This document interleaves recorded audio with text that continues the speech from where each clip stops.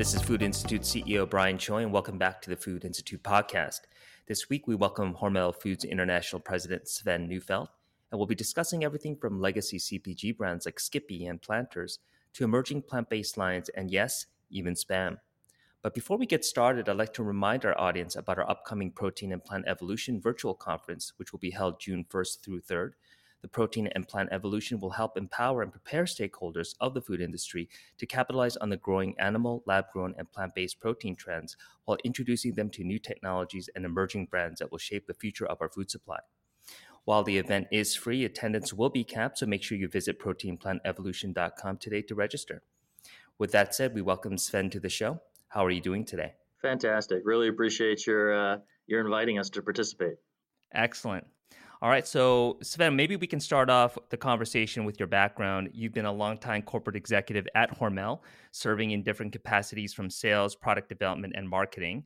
You've also had the opportunities to work in various locations globally, from Europe to Asia and the US.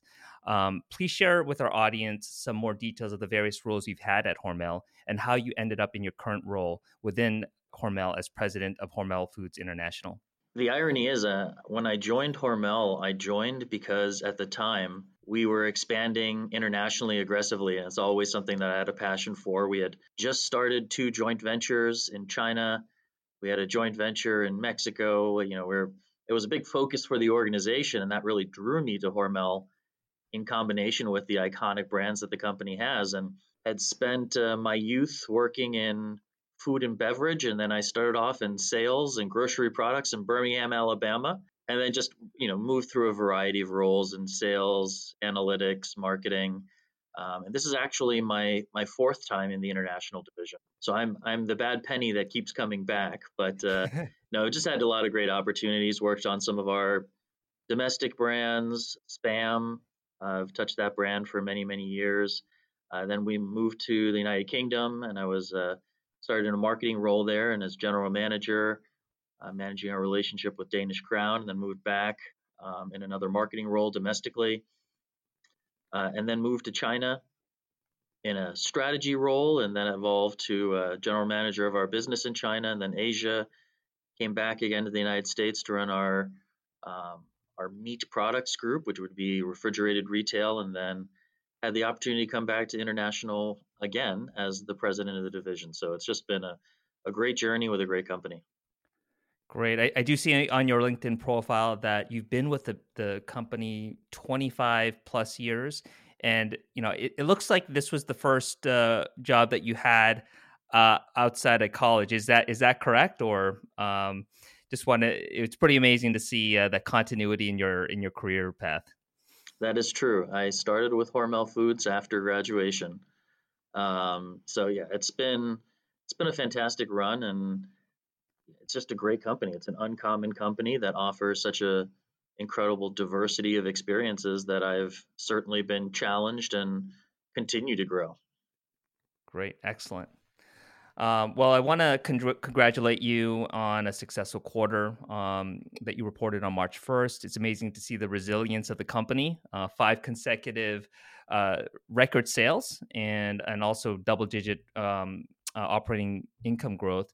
What do you attribute Hormel's success to in the midst of some of the most challenging times that we faced, over the past 24 months?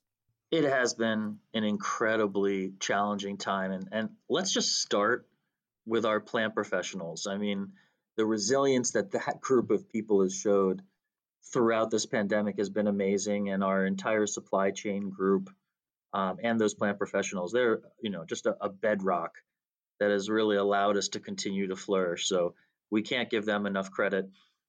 I think it speaks to the resilience of our brands and our balanced model. We have brands that resonate with consumers and have gone from strength to strength throughout the pandemic.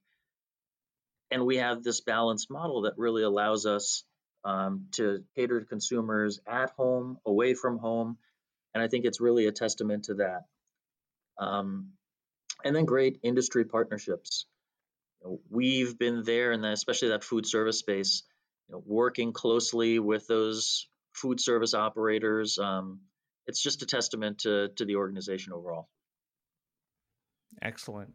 And how would you characterize Hormel's strategy, compared to some of the other leading CPG companies out there? Like, what's different about the approach that you take or the strategy that you take that might you might be able to differentiate between your major competitors? Sure, I'd say that we are an uncommon company in and I will go back again to that balanced model. We're 25% non-animal protein at this point between um, when you look at our business.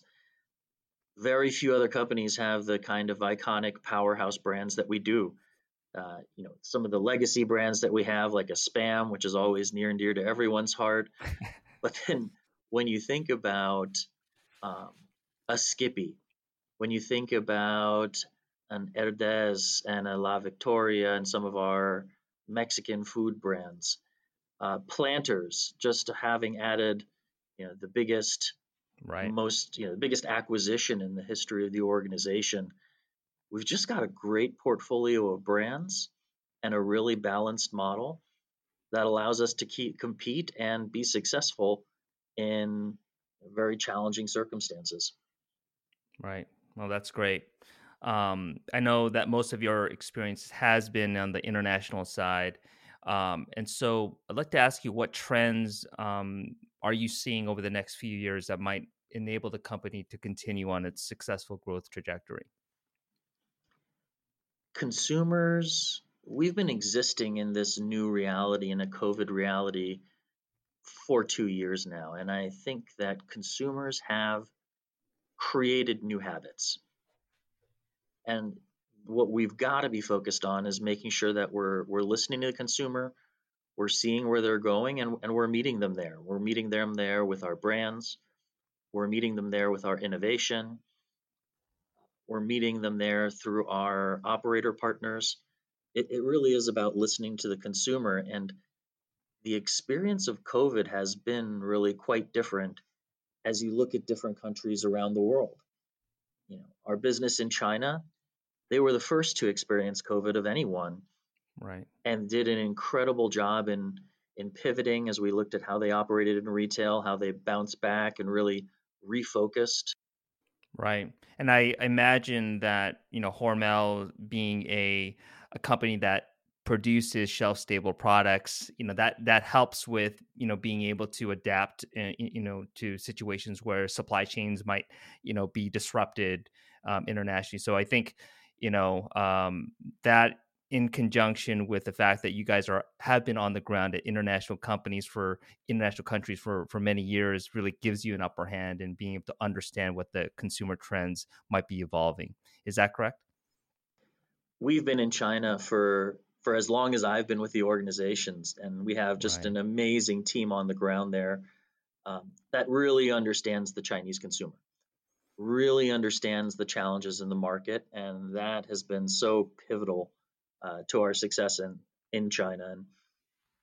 And can't say enough positive things about that group. Consumers are spending more time in the kitchen and they're Hmm. cooking more. And when you look at the portfolio of products that we have, to your point, shelf stable, but also refrigerated. In China, we are a leading brand of Western, refrigerated meats and Chinese style. We're meeting them at home.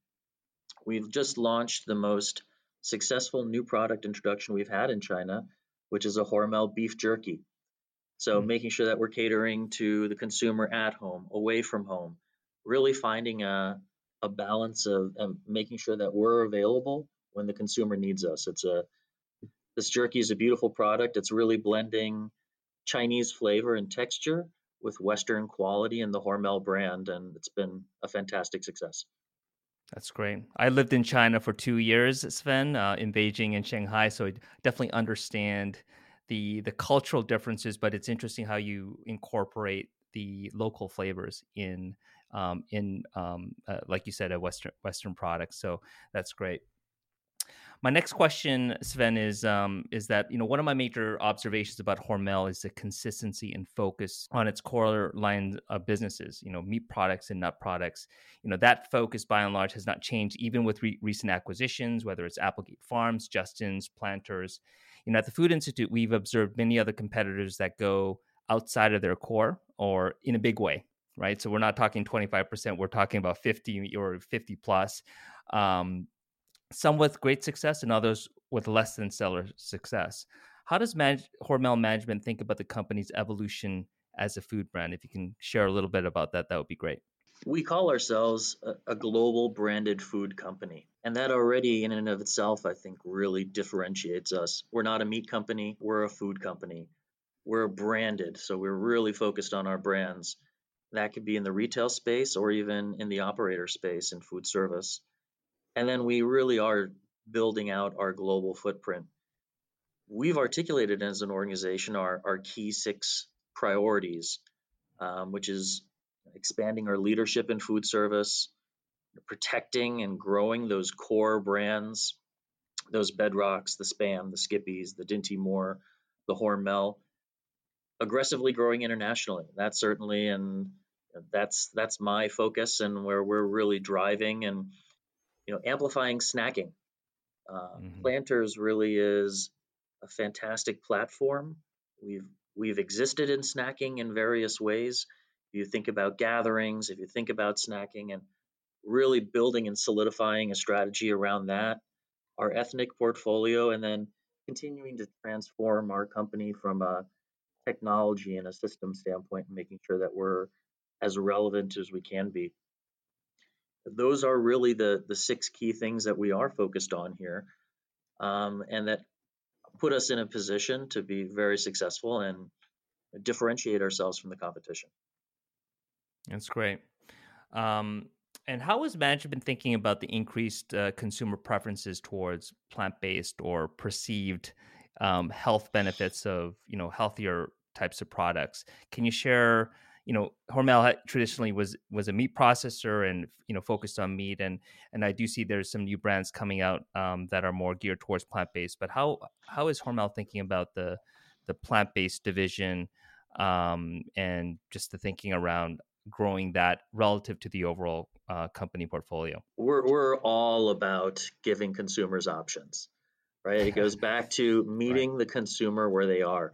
Now, again, 25% of our portfolio is plant based. When you think about nut butters, you think about brands like Skippy, Justin's, Planters, and then we have launched Happy Little Plants, which is a plant based meat alternatives, and seeing really great traction and success there, and really focusing more on the value added portfolio there. And then when you think about our Mexican portfolio, that is primarily non-meat based. We're in salsas. We're one of the leading users of avocado through our holy guacamole. Um, so big presence there. Mexican sauces again. So we really have an unbelievable diversity in our portfolio, and it's so much more than meat. But we're there to give consumers the options that they're looking for, and we're going to meet them where they want us to be. Great. I want to drill down a little bit more on the Happy Little Plants, and which was unveiled back in 2019. It's interesting that the focus for that division was towards food service and, in particular, pizza toppings, pepperoni, sausage, chorizo. What was the strategy surrounding this new brand, and why was pizza toppings the main focus for this brand? We have just a fantastic presence and leadership in pizza toppings. When you think about food service, as well as Hormel being the number one pepperoni in the United States, we're about celebrating plant based and not trying to recreate something. Hmm. Happy Little Plants is about being unabashedly proud of being plant based. We've always been focused on how do you value add. When we look, when you think about our bacon complex, you know, it doesn't start with the belly. It moves to, you know, called 1 pound, your standard center of the plate bacon. But then how do we make more artisanal bacons? How do we make a fully cooked bacon, a microwave ready bacon, all the way to bacon one, which is a proprietary process that we have? And we approach the plant based the same way. It's Hmm. how do we push into a value added space? And how do we create solutions for our operators? And, again, that just that incredibly strong presence that we have in food service pizza toppings just made it a very natural place to drive our plant offering. And we've had customers asking for it. Even when I Mm. think about some of our global customers in the QSR space in Asia Pacific, it's an area that they're asking us about, and we want to make sure that we're that partner to deliver the solution to them. Right.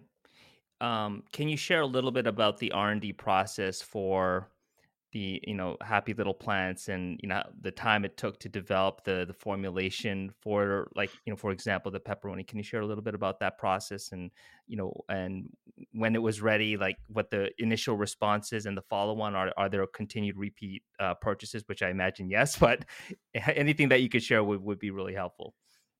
It is a highly proprietary process. Yeah, actually, it was one of our first forays into an agile development process, and the speed with which we were able to develop our first iteration of Happy Little Plants pepperoni was really remarkable. It is highly proprietary. There is a tremendous amount of intellectual capital that went into producing, frankly, just a best in class plant-based pepperoni, that the consumer gets the benefit of the plant-based, but they get the beautiful, delicious, craveable Right. pepperoni experience that they want. Right. That's excellent. Because I recently was at the plant based expo at the Javits Center here in New York City, and they had many different products, plant based products out there. What I found is that many products, plant based products, they missed the mark on taste. Right. So they covered it with sauces and things like that, but as a standalone, it really kind of missed the mark. And so it seems like Hormel strategies to make sure that the taste, you cannot tell the difference between a plant based or the real meat alternative. Is that the thinking? We're pepperoni experts, and if we're going to bring a product, that when that pepperoni pizza comes out, right, you have to take that first piece of pepperoni and you pull it off, right, and it goes Yes. right into your mouth. That's the Yes. experience that we need to deliver. And Right. that was our focus. How do we make sure that you still want to pull that first piece of pepperoni right off the pizza when it comes out and it's hot? Right. That's the experience, and that's the what we're designing, and that's what we strive for. And I think when you look at Happy Little Plants, when you look at our Burke crumbles, when you look at the chorizo, when you look at these products, they have to be at least as good Right. as the meat-based product. Right. 100% agree. So that's fascinating. Uh, just shifting gears a little bit, I want to talk about spam. Spam is one of my favorite products. As a Korean, and you probably know this, Sven. Koreans they eat spam like no other race out there. We put it on everything. So recently we did a video highlighting the product's tremendous success, over many generations. We've heard different takes from outsiders, including equity research analysts, former employees, and even diehard fans. We mentioned the Spam Jam Festival, which happens in Hawaii every year. What would you say are some of the key success factors for Spam, and what are the lessons learned that may be applicable to other products within Hormel's portfolio? Well, in Korea, it's burachige. There you go. Yeah. That is comfortably one of my favorite ways to eat spam, closely followed by musubi. Oh, there you go. Yep. Look, spam, the success of spam is when it's integrated into the culture. When you think of spam in Korea, you don't think of spam, you think it's Korean, right? I mean, you're in your bibimbap and your burachige and all the different iterations, right? It's a Korean product. And if you go to Hawaii, Hawaiians will tell you this is a Hawaiian product. And if you go to, Okinawa, it's a Japanese product. And we've had fantastic success. A really great success story very recently here is with Family Mart in Japan. They have the number one, it's a spam branded musubi that they're selling in all of the 16,000 Family Mart stores in mainland Japan. A fantastic success story. It's versatile and it's just adopted into the local culture. And then we've had some great examples of really where it's even we launched a tocino spam that was developed in the Philippines by Filipinos. Wow. So it's just taking, it's an incredible product because it was originally an export from the US, but it's been absorbed into the local culture and then made local. And now some of those products are actually even finding their way back into the United States. So we sell tocino spam in the US and Japan and China. We've developed local varieties of bashu pepper. We have a cumin flavored spam that just evokes that smell of, outdoor barbecue. We have a pure and simple spam with all natural ingredients. So in every place that we've taken this brand, it's about, again, understanding the consumer and then just integrating the brand into the local culture. Right. And I can imagine that that takes years, if not decades, to be able to get it to that point where you know international countries think of it as their own product, right? So yeah, that was one of my takeaways as I was as we were doing the video piece. Is just Hormel's long game in being able to be local, manufacture the products there, do the consumer research, and then allow for local flavors to be incorporated in the product. So and I think that's great. I want to shift. Last two questions is obviously inflation, employment issues, supply chain problems. Everyone's talking about it. It's top of mind for many food and beverage companies. Um, how is Hormel thinking about managing these risks? Because it seems like this is not a isolated. These are isolated issues. It seems like this is we're in a situation where we're in it for the long haul. However long you might define it. So, can you share a little bit about how you're thinking about risk management these days at the corporate management level? It's a great question. It's been a few years now that we actually stood up our one supply chain organization, and that has been transformational in the way that we've been able to manage our way through these challenging times. This team just does an amazing job. Again, it goes back to that supply chain organization that's committed to to driving cost out of the system to fight inflation. Uh, our plant professionals, again, to make sure that we're producing the product, our logistics teams to make sure we're getting our products to our fans. I just can't say enough good things about how one supply chain and having stood that organization up, what a critical difference that's played in our ability to manage our way through these times. And then again, the relevance of the brands, and certainly, I mean, everyone in this space has had to take pricing, but the brands really have been able to deliver even when we have been taking pricing. They're relevant, and we're always focused on making sure that we're driving brand health to make sure we have that as well. That's great. My last question, Sven, is just an open-ended question for you. What are you most excited about as you look out, 3, 5, maybe even 10 years about Hormel and, whether it's a product, consumer trend, management strategy? Please share what you're most excited about. The growth of our international business, the opportunities that Right. we have a great team and business in China. They have a very clear vision of growing. They've recently stood up a really integral snacking pillar to get the consumer away from home.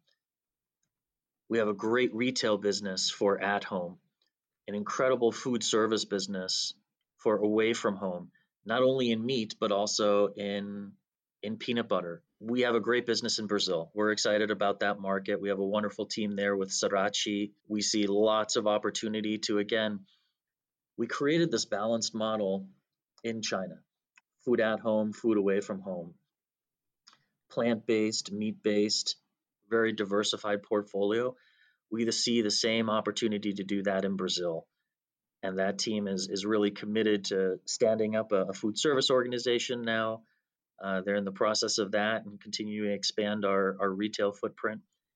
And Indonesia, we have a joint venture in Indonesia with an incredible partner there, Garuda Foods, focused on snacking using the Skippy brand and Mm. leveraging their local consumer insight, leveraging their distribution platform, their sales platform, and then combining it with our ability to innovate and our Mm. iconic Skippy brand.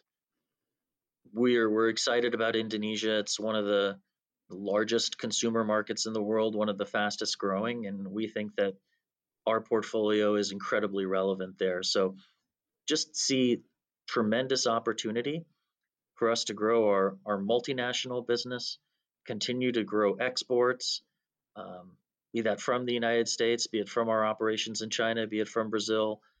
And we're we're relatively immature in the international space, and it's just an incredible opportunity for us to continue to grow on these really strong platforms that we've built already. So that will do it for us this week on the Food Institute podcast. I want to thank Sven again for his time today. And please remember to visit proteinplantevolution.com to register for our upcoming event. Until next time, this is Brian Choi signing off.